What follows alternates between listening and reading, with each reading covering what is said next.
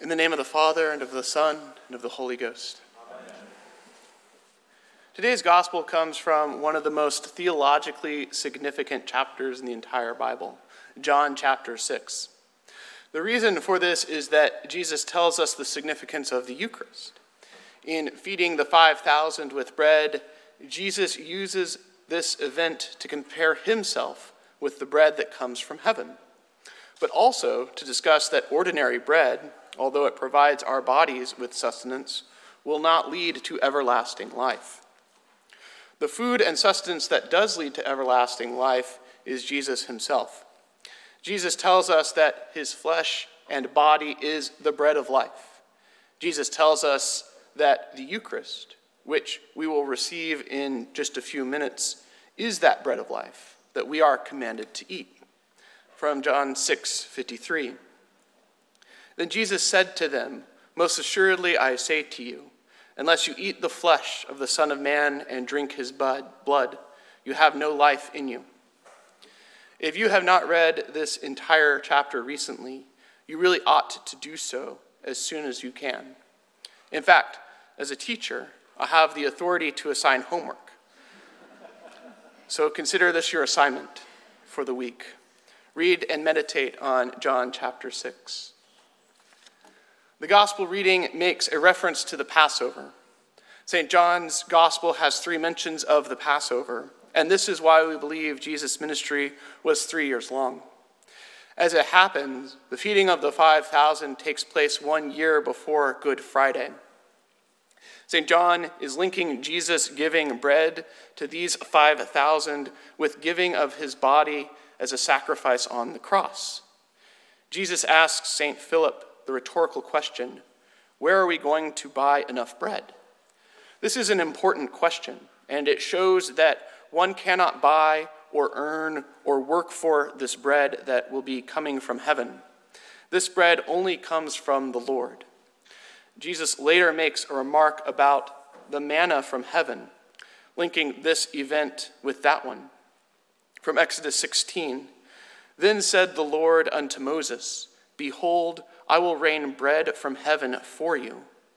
When Israel wandered in the desert, bread was the symbol of God's aid, comfort, and sustenance. Bread is used as a powerful motif in the Old Testament for various provisions and comforts God gives his people. Jesus links himself with this motif as Eucharistic bread. God commanded the Hebrews to eat unleavened bread during the Passover, and indeed for every Passover from then on.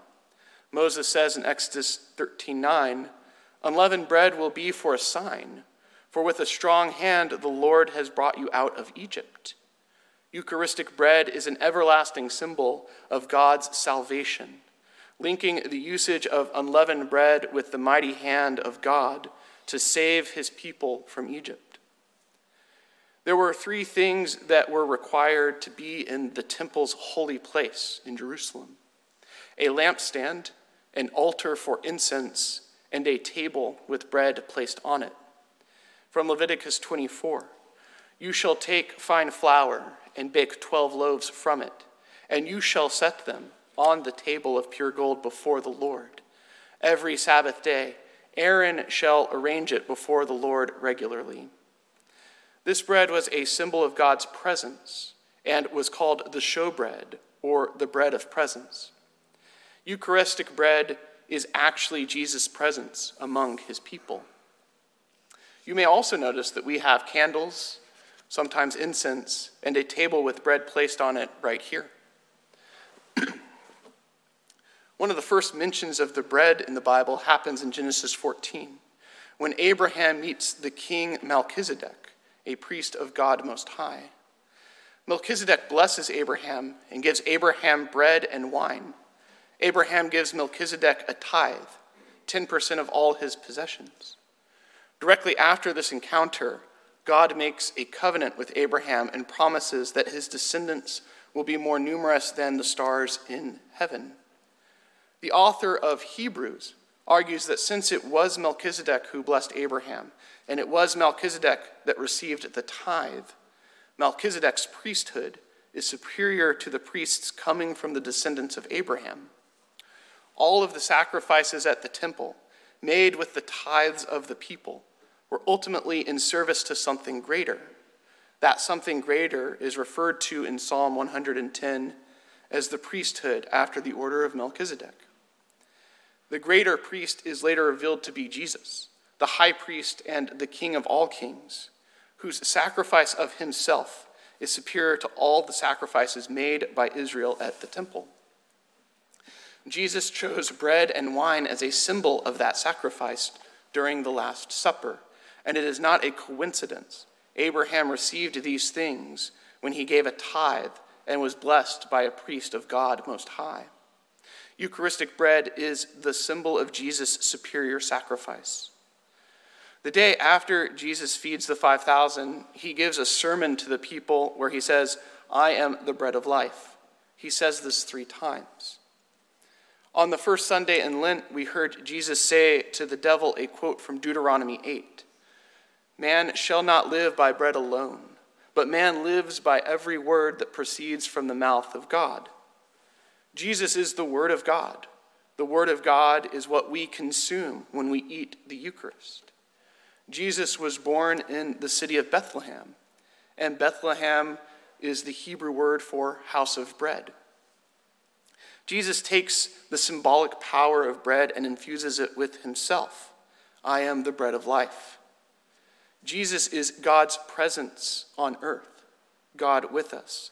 Jesus is our sustenance. Jesus is the ultimate sacrifice, and Jesus is our salvation. In the Eucharist, Jesus comes to us as all of these things. Jesus comes to us as sacrifice, Savior, and sustenance through his presence in the bread and wine. We are commanded to receive him as such. When we receive the Eucharist, we are receiving Jesus into our bodies and souls. We recognize that we cannot be our own sacrifice.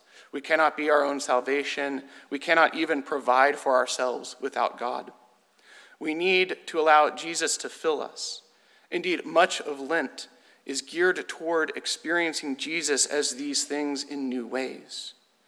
We have been going through our Lenten fast now for weeks, and it feels as if we have cleared away a few of the distractions keeping us from spiritual growth. As the bishop pointed out last week, we must fill the vacuum these distractions left with Jesus, the bread of life. We do this by receiving the Eucharist. However, we also do this through prayer and other spiritual disciplines. We experience the presence of Jesus through prayer. Concentration on our own lives of prayer is important to make sure we are in the presence of God throughout the week, not just here in church. The people in today's gospel freely received the bread Jesus gave to them, but they had to show up to get it. We too must show up by faith to receive the grace Jesus wants to give for us. We cannot give something that we do not already have ourselves. With a habit of receiving grace from God through prayer and through the Eucharist, we are given the sustenance we need to minister to others. Things like patience, perseverance, faith, obedience, generosity, kindness, forgiveness, among other things. In our culture, we find it difficult to accept hospitality from others or even to ask for help. We feel uncomfortable if we are not able to reciprocate a gift, a compliment, or any other display of generosity. If we receive help, often we view ourselves as weak or out of control. Too often we treat God the same way when he tries to give us his grace. We feel like we need to do it all on our own or to pay God back in some way, perhaps by not cheating in our Lenten fasts. This can lead to our relationship with him feeling transactional. And this is the danger of liturgical worship, that it can become transactional. We can get into the rut of checking the boxes and treating the whole relationship as legalistic. This is the heresy of the Pharisees. If we follow the law, God will give us his blessings. This led to a nation of people who were shut out from God's grace because they could not keep the law. The meaning of St. Paul's analogy in the epistle is that we do not have a transactional, Pharisaical relationship with God. Instead, God gives us grace that leads to new life. We must receive that grace with thanksgiving. God gives us his blessings, and out of genuine thankfulness, we obey the law. Thankfulness is an act of humility. It is a recognition that what we have, we did not get on our own. The word Eucharist comes from the Greek verb for to give thanks. And it is with thankfulness that we must receive everything God wants to give us, but especially himself. In the name of the Father, and of the Son, and of the Holy Ghost. Amen.